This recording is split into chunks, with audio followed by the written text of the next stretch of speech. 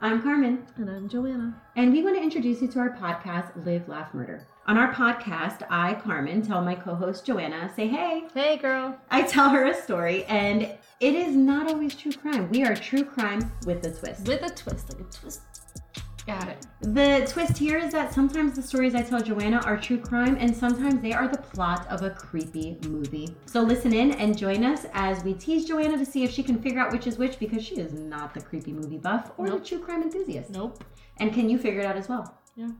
So that's us. Join us, Live, Laugh, Murder podcast, and we love you. You won't be disappointed. You won't be disappointed. Hi everybody, I'm Beth. And I'm Bailey. And we are True Crime BnB. And we're back for... Week 29. Yay! Okay. Yeah. I don't have anything to throw out there before we get started today, do you? Pretty basic week. We're both no coffee. Our Keurig broke. Yes. Just a heads up to everybody. So if we sound a little bit under the weather, it's because we are uncaffeinated today. We're not sick. We're just half alive. Okay. Well, then I'm going to go ahead and go first this week. All right. I will apologize in advance. I have another story this week that is not from the U.S. and it takes place in Europe. So a lot of the names and pronunciations, I tried to look up the phonetic pronunciation and stuff, but I am probably still going to Americanize the hell out of it, and I'm very sorry. But without further ado, I will go ahead and start. All right. Nicole van den Hurk was born July 4th, 1980 in Erkelenz, Germany. Okay. It's a very small town. All right. To a single mother named Angelica, and she didn't know who Nicole's father was. Okay. Her mother had really tough mental health issues throughout her entire early life, but eventually they did a blood test when Nicole was about 1 or 2 years old and found out that her biological father was somebody that lived in their town who was a married man and didn't want anything to do with her. Well, that's a little bit inconvenient. Bummer. Yeah. So he had no part in her life, but he is on her birth certificate now. Okay.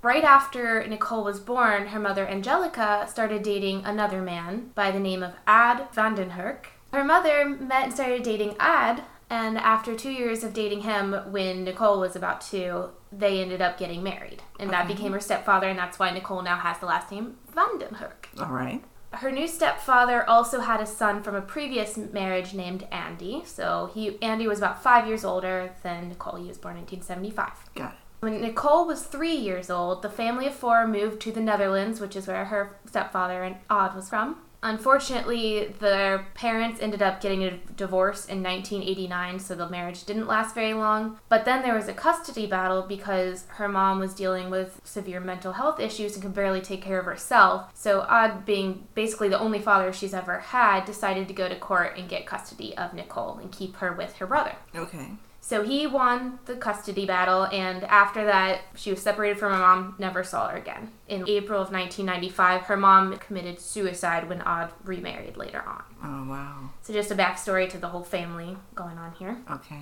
That was April 1995. October 6, 1995, Nicole is now 15 years old, and she is living in the Netherlands still with her stepbrother and her stepfather's mother. So her paternal grandmother, basically. Where is Odd? He worked in music and touring, so he would take certain seasons, the fall season, and then go around touring with the band or whatever he was working through. Yeah. So those were road months. Yeah, so she stayed with his mother during that time. Got it. All and right. her stepbrother. All right, I'm with you. They were living in a city of Eindhoven in the Netherlands, and she had gotten a job just recently at a bakery in the local shopping center. So she would go to school during the day, and then after school, she'd go home, get ready, change into her uniform, and then go back to the bakery. And you know how it is in Europe. A lot of people don't have cars for a long time because it is so travelable by walking or biking and stuff like that. And public transit. Mm-hmm. So she had a bike that was hers, and that's her transport mode everywhere she would go. Right. That day on October 6, 1995, she got home from school, changed into her work uniform, hopped on her bike, and left to go to work. When she didn't make it to work that day, apparently she was always on time, like a stickler for it. She was known to be very reliable. This was out of the ordinary. So when it became 15 minutes past her start time and the baker noticed she never showed up, he immediately called the police.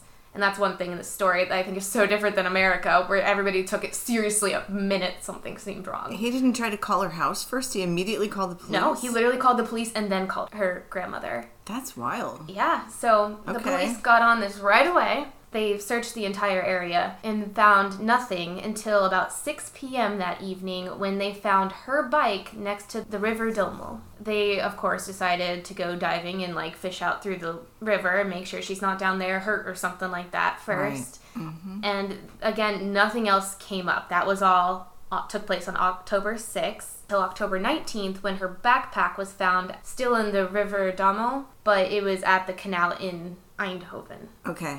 Then finally, on November 22nd, Nicole's body was found in the woods between two bordering towns. It was just like a hiker happened to stumble upon her. And so, of course, the whole town was just heartbroken. Because she hasn't had enough bad things happen. Yeah, and a lot of them were like, well, she probably ran away. She's been troubled. Her mom had mental illness and all that stuff. And her stepdad was like, I know my daughter. She may not be biologically mine, but I've raised this child, and she is not going to run away. She wasn't like that. And so her autopsy was performed, and it showed that she had been raped. She also had 2 jaw fractures, beating injuries to the head and fingers, and finally was stabbed once in the ribs, which was the cause of death. Oh, wow. You have to really hit somebody hard to break their jaw. I know. Unless they, knocked her off her bike or something like that and fell, you know what I mean? Maybe. That was my kind of theory based on that, but brutal. Yeah. So police began investigating everybody near her, including her coworkers, all of her friends from school, all of the people that lived around her, her family, and everybody came up clean, except for some reason they started really honing in on her stepdad, Ad. Okay. And nobody knows why, because... But he was home at this time? He was not. That's why she was staying with the grandmother, so it doesn't make sense. Right. At the time, Nicole was 15, her stepbrother Andy was 20. They thought maybe the Andy and the dad had come up with this together to do something to her. Yeah, because that's something fathers and sons do all the time together. It's literally raised as your sister for your entire life. It's not like, oh, our parents got married when we were 25 and now it's weird. So anyway, they decided to arrest Odd and Andy. And unfortunately for the police, they cleared them both because they had nothing to do with this and had to let them go. Well, I'm happy that they were cleared because in the U.S. they might have had a good chance of going to prison anyway. Another red herring came about when a family friend named Celine was arrested just a few months after Nicole's death for drug trafficking and stated that the man that she was working under and trafficking drugs for had something to do with Nicole's death. Oh, okay. And he lived in the same town. It wouldn't be that far off for him to be like, oh, there's a pretty girl, I can probably get to work for me. So, of course, they started taking her seriously and following up on that clue. And turns out she was lying the whole time. Just wanted to get some time off on her sentence because whatever. Yeah, I bet some time got added onto your sentence for lying. Well, and lost all of her family friends, too. So. Seriously. Wow. Yeah. After this, the police had nada. Nothing left to even explore. And again, DNA wasn't a thing yet, at least not in this small town in the Netherlands. So they didn't have anything else to go off of, and her case just went cold and put on the back burner until further evidence could come about. In 2004, it was handed off to a cold case detective team, but again, they found nothing to get them any closer. And at this point, her brother Andy is getting kind of pissed. Yeah. Nobody's taking my sister's death seriously. Nobody's even looking into it anymore. The only people you really looked at was me. It was me, and I know for a fucking fact I didn't, so... Yeah. Finally, he'd had enough, and in 2011, the story was revitalized in the press, yet again, when Nicole's stepbrother Andy, who was now 36 and lived in England, turned himself into the police. Right before he went and turned himself into the police, he made a post on Facebook saying, I will be arrested today for the murder of my sister. I confessed. We'll get in contact soon. And that's it. Okay. So now everybody's in a flurry. Now they're talking about it. Yeah, and they're confused. 20 years later, you're just going to come forward and be like, oh yeah, I did it. Yeah, they're confused just like I am right now. Yeah. Andy was arrested on March 8th, 2011 for his sister's murder. Again, police had no physical evidence. All they had at this point was his confession that he had done this. Okay. So they had no choice except to let him go after 5 days. The court basically ruled that without any physical evidence on him, they couldn't charge him. He might just be having a mental break and confessing. They don't know why he's confessing at this point. So it seems that they got rid of the semen. kind of said we were going to come back to that. It seems like either it got misplaced or they just didn't think it important enough to keep it solidly for a long time. So they didn't have it anymore. However, police decided now that Andy has confessed, they're going to find evidence. Whether he did this or not, they're going to. Yeah. They decided to go ahead and exhume Nicole's remains in September of 2011. Okay. So her brother was arrested March 8th, 2011. Finally, they had to let him go, and then they exhumed her remains in September of that year. However, once they did and collected further samples from her body, they were all shocked that nothing came back matching Andy at all. They had found the DNA of 3 other men on her at the time. Oh, wow. So that explains the brutal beating that she got. Kinda. Not really. We think only one of these men did it. So I have a quote from Andy right after this news came out, and he went and spoke to the press, and he said, "I wanted to get her exhumed and the DNA off of her. So I kind of set myself up, and it could have gone horribly wrong. To get her exhumed, I had to put steps in place to get her exhumed, and went to the police and said I did it." And wow, it worked. Good for him. It's real sneaky, and it's really sad he had to go to such lengths. Because he's right. I feel like anywhere in America you did that, you'd be going down for it. You wouldn't be like, oh, well, now I drew attention. It'd be like, well, you're locked up. Now we don't have to keep looking. Well, if you were a rich guy, you wouldn't. But if you were a person of color or a poor person... If you're a rich guy, you could just pay some poor person to go do it for you. Yeah. The 3 samples they found, of course, now they have CODIS and different things that they can work with that have people who have been arrested for stuff like this before on file. Right. One of the samples came back, and it was Nicole's boyfriend at the time. So another 15-year-old. They had been having sex. Not a big deal. He was totally cleared at the time. He had another job in another city. He wasn't there at the time. That makes sense why his semen was found around her body somewhere. Okay. And so they kind of said, okay, we can mark that sample off. And then they found one of an unknown man, even to this day. No clue who this unknown person is. Could be an accomplice, could just be random. All right. The 3rd sample came back to a man who they cannot release because Netherlands is one of the places where they don't release the full name of the person. Until they've been convicted? Not even after conviction. Really? Yeah, still all this time later, they haven't released his full name. Holy crap. That doesn't seem safe. I know it doesn't. So all they released of this man's name was his first name starts with J-O-S, middle name D-E, last name G. Jos D.G. That's all they'll tell us about him. All right. This man, however, now 46 years old in 2011, had served time for 3 other rapes in the area. He'd been convicted and served time. Wow.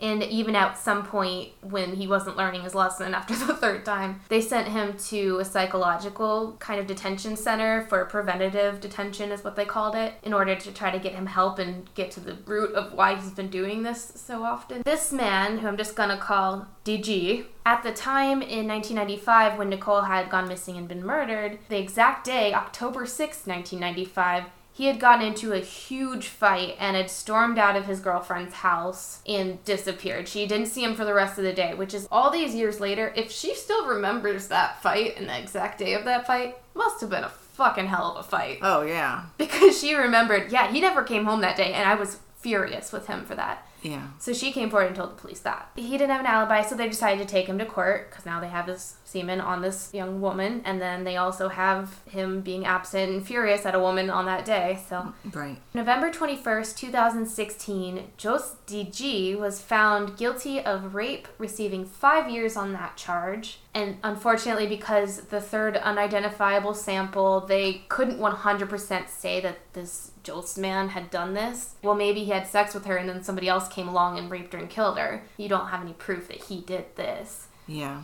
So That's true. He got acquitted of manslaughter for that reason. 2018, the prosecution began an appeal against the acquittal, and on October 9th, 2018, it was overturned, and he was officially sentenced to 12 additional years for manslaughter. So now he's got 17 years in prison for this. It's still not very much for killing somebody. I know. A lot of people don't think it's justice. Her family certainly doesn't. And all of that came about just because her brother never gave up. And this is the part where I was like, my stomach dropped when I read this. Because I really thought it was happy enough of an ending. Yeah, because at least somebody got caught. Yeah, but I actually found this by accident. I went to his Facebook page where all of his posts when he turned himself in were. Right. And it's now a memorial page. Oh no, what happened to him? In a heartbreaking final chapter of the story, it has been revealed that Andy van den Hurk took his life in his England home September 2nd, 2021. Wow. So it's just all around, it's just one of those stories that goes to show you, killing one person, it kills more people than that. I mean, it just devastates a family to have that happen. But good for the brother. Good for him because... No, and I have pictures of him I'll post too, just to memorialize him a little bit, because that was a good thing he did. Yeah, it was a very good thing he did. And it was brave because, if the police had decided we're going to plant some evidence or whatever. Luckily, Netherlands, one of those places where I feel like they're a little bit more just than a lot of the world is. Maybe a little less of that rigmarole going on. Yeah. My story's in Australia. I've been in Australia a lot since we started this podcast. I kind of love it. I don't know why I'm always there, but nevertheless, this is in Brisbane, Australia. Rachel Moore met Daryl Fields in Brisbane, Australia, and fell in love with him. He was kind to her. He was gentle. He was patient. For 7 years, they built a life together. His sweetness towards Rachel's children was known by all who knew him, and he was a really loving partner, a loving stepfather to the kids, a good listener, and they were a very happy family. But suddenly, after 7 years, he began changing. He had erupted in a fury of domestic violence towards Rachel, and having experienced domestic abuse in a previous relationship once was more than enough. Mm-hmm. This was now 2014, and Rachel told Daryl he had to leave. She wanted her children to be exposed to a healthy relationship, and she swore she was not going to live with the threat of violence in their lives or in hers. She looked them in the face and promised this was not going to be part of their lives. So the first 2 years of their separation went smoothly and amicably. Rachel had all 5 of the children and raised them on her own. 3 of the oldest children, Jaden, Cameron, and Kaylee, wanted to be child actors. Part of their acting classes involved martial arts and fight choreography so that they would be able to take on acting roles that other children wouldn't be equipped to. Gets you a leg up in the game. Right. Most children aren't going to know how to do that, so they're not qualified to pursue those types of roles. This little family had a routine. They would get home, she would turn on the TV for them while she got dinner ready, and then they would eat and spend time together, do bath time, and everyone would go to bed. Mm-hmm. Until April 11th, 2014, on what started as a normal night, as usual, Rachel got the kids in the house, went about their evening routine, and she was about to start running baths for them. She was a little bit on edge this evening, though, because all through the day, she had been receiving phone messages from Daryl, and they had made her have some fears for her and the children's safety. So she was feeling really just edgy and antagonized, and she wasn't feeling good about. Do you know if he was they were threatening, or were they just, hey, we need to talk? They didn't reveal what the messages said. Okay. But I would suspect that they were somewhat threatening. And anybody who's going to contact you after abusing you of any kind is going to put something in your, a lump in your throat for the day, Yeah. I get it. So never mind. So now, at the house, her ears picked up an unusual sound outside as someone's car came screeching into the driveway. Well, she's already on edge, but she immediately knew that it was going to be Daryl, based on the messages she had already been getting. And knowing that nothing good was going to come of Daryl flying up towards the house in this kind of a fury, she quickly ushered the children back into a bedroom to keep them all together and as far away from him as possible. Rachel was already assuming the worst. And based upon what she had already experienced in her life, the worst is not something you can really assess until it happens. But what she did know was that this attack was going to be worse than the first one. They always get worse, she said. But her worst fears of what might be about to happen didn't come close to what happened that night. Hoping to protect her children, Rachel went back to the bedroom to take cover with her children. Jaden Caulfield, 14. Cameron Caulfield, age 12, Kaylee Caulfield, age 10, Zane Caulfield, age 4, and Samantha Caulfield, age 2. Kaylee, the 10-year-old, said she heard the stomping of their stepfather's feet as he navigated through the house looking for the family. She was afraid because he was acting very scary, and even at 10, she knew what he had done the first time that caused him to be thrown out. All 6 of them waited, all 5 children and the mom, knowing that he would soon be entering the room that they were all in together. As Daryl burst open the door of the bedroom, his face was that of a psychopath. He tilted his head back and forth, side to side, looking at Rachel as a predator eyes its prey, kind of, that thing where they just keep the eyes straight at you, but their heads rotating side to side. Unhinged. Weird, yeah. Ugh. She said he didn't look at all like himself. His eyes were black and dead, and she barely recognized the man that was staring at them. Daryl was extremely intoxicated, and once he had set off looking for Rachel, he'd become nothing short of homicidal. He was in a blind rage and he wanted Rachel dead. He stood in the door of the bedroom, coldly staring at them, and then pulled up a gun, which he pointed at Rachel. He stood there, with Rachel feeling the terror of waiting to be shot, and knew he was going to kill her. She knew she was going to be shot, and that she had to be the one that got that bullet. So she told the kids to get away from her. The older children got the younger ones out of the line of fire. The children were crying, pleading, begging him, "Don't do it, Daddy!" But he coldly said to them that they don't have a daddy anymore. When he cocked the gun and callously pulled the trigger, Daryl didn't hesitate at all. As soon as she was shot, Rachel just fell backwards. He had aimed for her chest, but she had flinched slightly as he pulled the trigger, so she moved just enough and it hit her in the shoulder, her upper left arm and her shoulder area.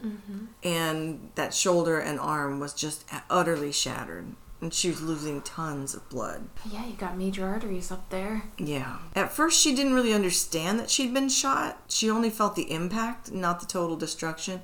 Kind of like James Porritt with the machete. Yeah. He knew he was being hit, but he didn't quite understand what he was being hit with. So she tried to raise back up, but not only did her left arm offer nothing. I mean, it wouldn't do anything because everything was just destroyed in there. She was in shock. She was losing blood, and the floor was so slippery from her blood that she couldn't even use her right arm to push herself back up again. So she couldn't get upright, and she's just laying there on the floor. 12-year-old Cameron later in an interview stated that once his mother had been shot, he was afraid not only that she might die, but that this could be the end of his whole family. Well, he feared for the lives of his brothers and sisters. I mean, they're all shoved together in there in a tiny room. It's like a school shooting almost. Yeah. It's just horrifying. Well, he was hunting them, right? Yeah, they're sitting ducks at this point. Yeah. So Cameron didn't think through what happened next. His instincts and martial arts and fight choreography training just took over to do whatever was necessary, but he wasn't going to let this be the end. So despite the natural terror that everyone in that room felt, Cameron raced forward as Daryl was reloading his weapon and elbowed his stepfather in the stomach and actually managed to take the gun away from him. Dang. Disarming Daryl, who was twice his size, in the video that I watched with this little family, he was a small 12-year-old. He was not a big kid. This is not one of those 6-foot-tall 12-year-olds. So disarming Daryl, who was twice his size, using a technique that Cameron had just been taught 2 weeks earlier, his bravery had now set the rest of the children into motion. Wow. Only 2 weeks? I literally thought, oh, he's been doing this for 5 years. He's clearly been paying attention in class. This kid's going places. Seriously. He then had the presence of mind to take the gun that he had just disarmed from his stepfather, take it outside and hide it under the porch so that Daryl couldn't just pick it back up again and finish reloading and shoot everyone.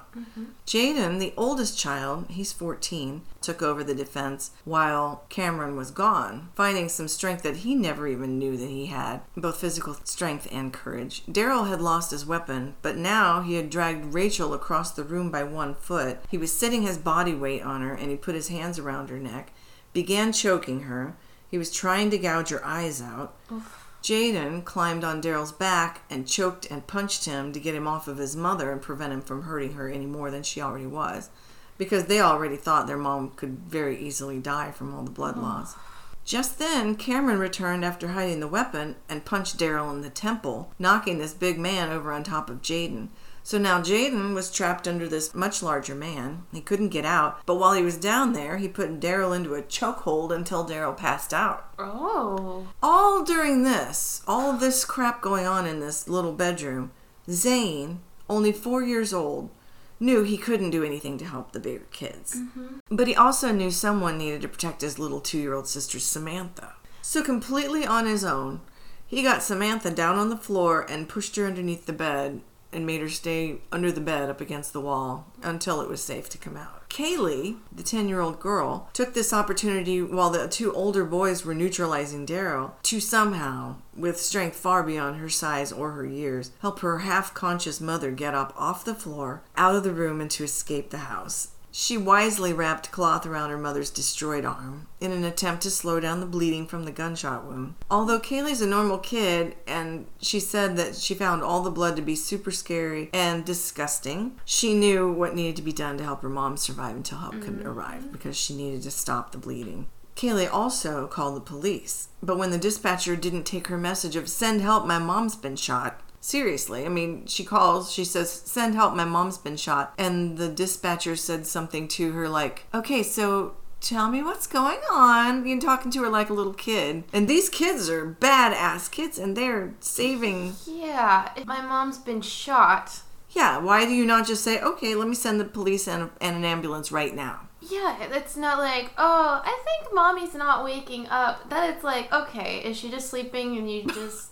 have annoyed her to the point of putting in earplugs, or is she not waking up? Yeah. Exactly. So they didn't take her seriously because she was a little girl. So she handed the phone over to Jaden to relay a more detailed message and kind of convey the emergency that was going on. But Kaylee knew that it was going to take a while for the ambulance to arrive, so she tended to her mother as best she could until there was an ambulance to take her mom to the hospital. Cameron, now that Dad is passed out or whatever, I don't know exactly what's going on with him. I know that they knocked him out, but I don't know if he was still unconscious. Maybe he was so drunk that he literally passed out. But Cameron kept running up and down the long driveway to check for the ambulance or the police or anybody that might happen along the road who would be able to help, to even keep Daryl from getting up and attacking them again. Yeah, it comes back too. Yeah. Over and over, he made the run down and then back up to check on the rest of his family.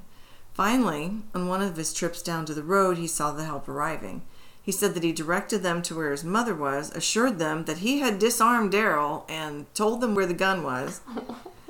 And he was so frustrated because they wanted to just keep asking him questions, and they wouldn't let him go back up to his mom. Mm-hmm. Because he's so terrified for her. He just wants to go up and see that she's being taken care of. But unfortunately, he wasn't able to see his mom again for 2 more weeks.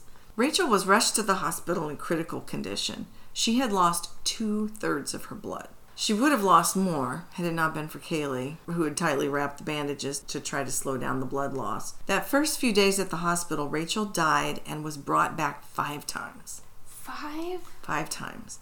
She came very near to losing her left arm, which has been reconstructed now like a patchwork quilt. She's had 36 complex surgeries to regain the chance for even limited functionality of the left hand and arm. But she may never be completely out of the woods because a lot can go wrong with a completely reconstructed limb. You know, you can lose blood flow, you could get an infection, etc. So it could still someday be a possibility that the doctors might need to amputate that arm. Mm-hmm.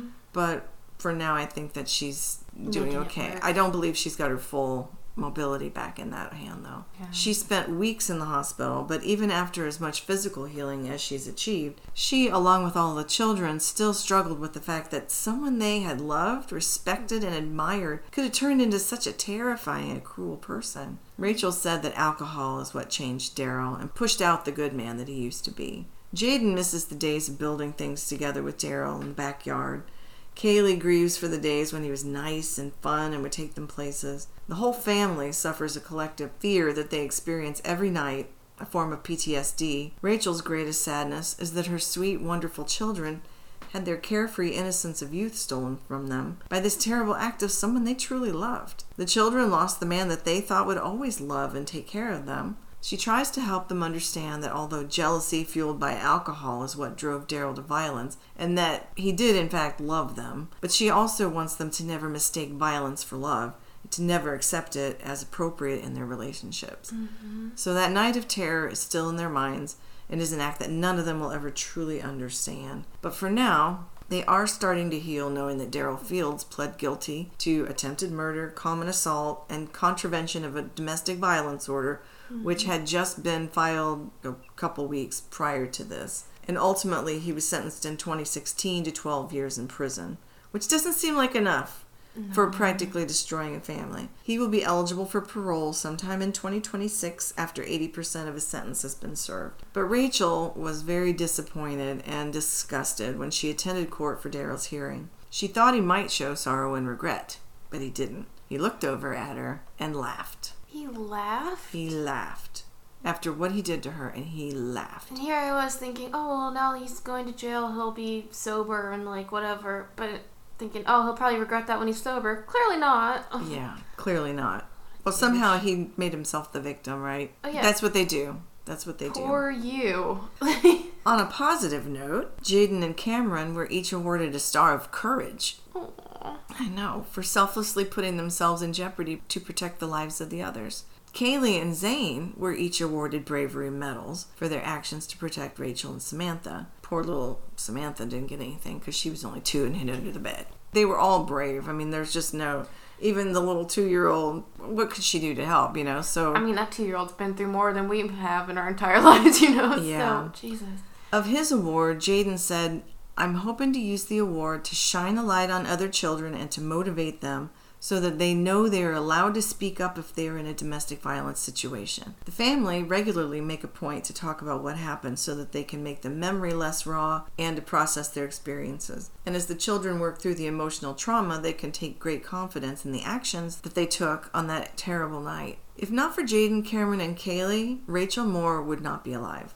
And she's so proud of how they handled themselves, so proud of their bravery and their instincts to do the right thing, and so grateful for what amazing children she has." And personally, I think the world is a much better place with Rachel and these 5 sweet kids in it. So I salute Rachel for being a wonderful mother and just setting an amazing example for them. And to follow up, if you want to see this family tell their story in their own words, you can find 60 Minutes Australia did an episode on the family. Oh, okay. The date on it on YouTube is December 31st, 2019. Oh, okay. So I just love this family, and I just send them all the good vibes. Those kids need to work for the special forces or something. They're just amazing kids, and I can't imagine how they could have had such presence of mind and so much courage. I mean, they did stuff that most grown adults wouldn't be able to do. Actually, Rachel said that in that video that I just mentioned from 60 Minutes Australia. She said, what they did, I could not have done. And I mean, if your kids were in danger, you probably would have done it. But she didn't feel at the time that she could do it. Mm-hmm. But she was afraid to do something and make him madder so that then he would. Well, yeah, and she knows once she's down, the kids are next, That's right. And it's just, And I'm really glad that they didn't accidentally, end up killing him or something, because then they'd have that on their conscience. I'm glad it ended the way it did. Yeah. Well, I call them the amazing Caulfield kids, because they were they're just mind-blowingly amazing to me. You remind me of the Spy Kids movies. Oh, Jesus Christ. I hated the Spy Kids movies. Oh my God, those kids were such little shits. Yeah. Such little shits. But they saved the world, Mom. To follow up, True Crime BnB Puss has 61 followers on Instagram. Actually, she got 3 overnight. Oh, wow. 64 followers. All right, go Puss. Pretty soon she's going to overtake us. She's already overtaking mine. But speaking of Instagram... Yeah, you can check us out on all of the platforms, Instagram, Twitter, and Facebook at True Crime BnB. Yeah, not TikTok, though, because we don't want to have to look cute. And you can send us an email at truecrimebnbpod@gmail.com. I think that's it for now. I think so, too.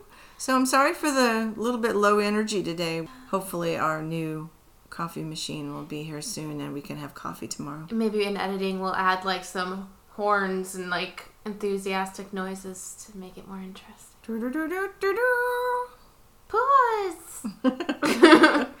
All right, that's the end of episode 29. Thank you for being here with us today, guys. We love our crime family. And we'll see you next week for episode 30. Holy crap. Yep. Yep. Episode 30 coming up. Thank you. Bye. Bye. What about the semen? The semen.